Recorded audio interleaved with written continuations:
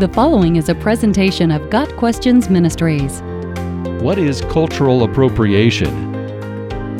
Cultural appropriation is a fairly recent term that Oxford defines as, quote, the unacknowledged or inappropriate adoption of the customs, practices, ideas, etc.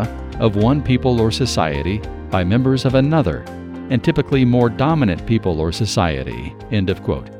In other words, cultural appropriation is the act of adopting something from another culture, clothing, food, music, art, hairstyle, etc., in an unauthorized or offensive way. We borrow from other cultures all the time. Anytime an English language speaker uses the word entrepreneur, bouquet, reservoir, or omelet, he's borrowing straight from the French language.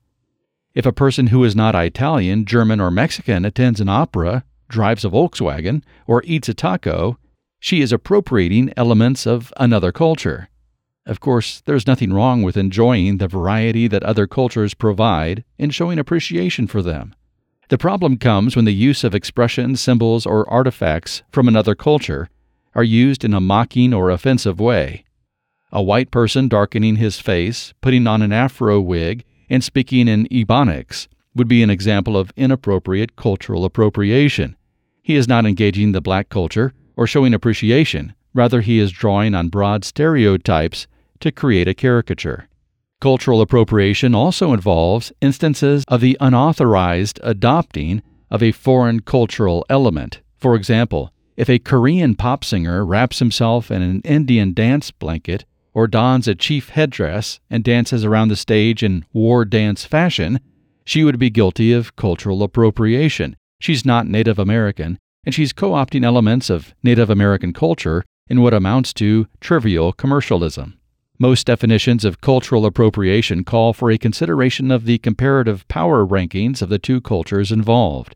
In order to be considered inappropriate cultural appropriation, it must be the more powerful or dominant culture that is borrowing from the less powerful or minority one. When important cultural or religious symbols or customs are adopted and incorporated by the dominant culture, they are often bastardized, resulting in a disrespectful parody of the real thing. Some objectors to cultural appropriation liken it to intellectual property theft. Some people take the idea of cultural appropriation too far, finding fault with all sorts of innocent situations. For example, there are some activists who say that non-Mexican restaurateurs should not have a burrito bar. A white painter should not depict a black person. An Australian should not write a book that features a character who's a slave. And a Filipina should not have dreadlocks.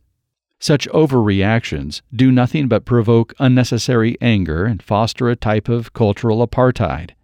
What is segregation but trying to force others to stay within the bounds of their ethnicity, rejecting others from being a part of your society based on race, or refusing anyone to share the culture of another? As Christians, we're faced with cultural appropriation to a minor extent.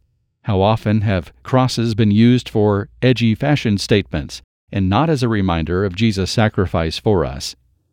In the Old Testament, God strictly forbade the Israelites from appropriating the culture of the Canaanites. Do not fall into the trap of following their customs and worshiping their gods. Deuteronomy 12, verse 30. The reason for God's command was not ethnic purity or cultural sensitivity, but spiritual health. The pagan customs of the Canaanites involved idolatry, immorality, and all types of uncleanness.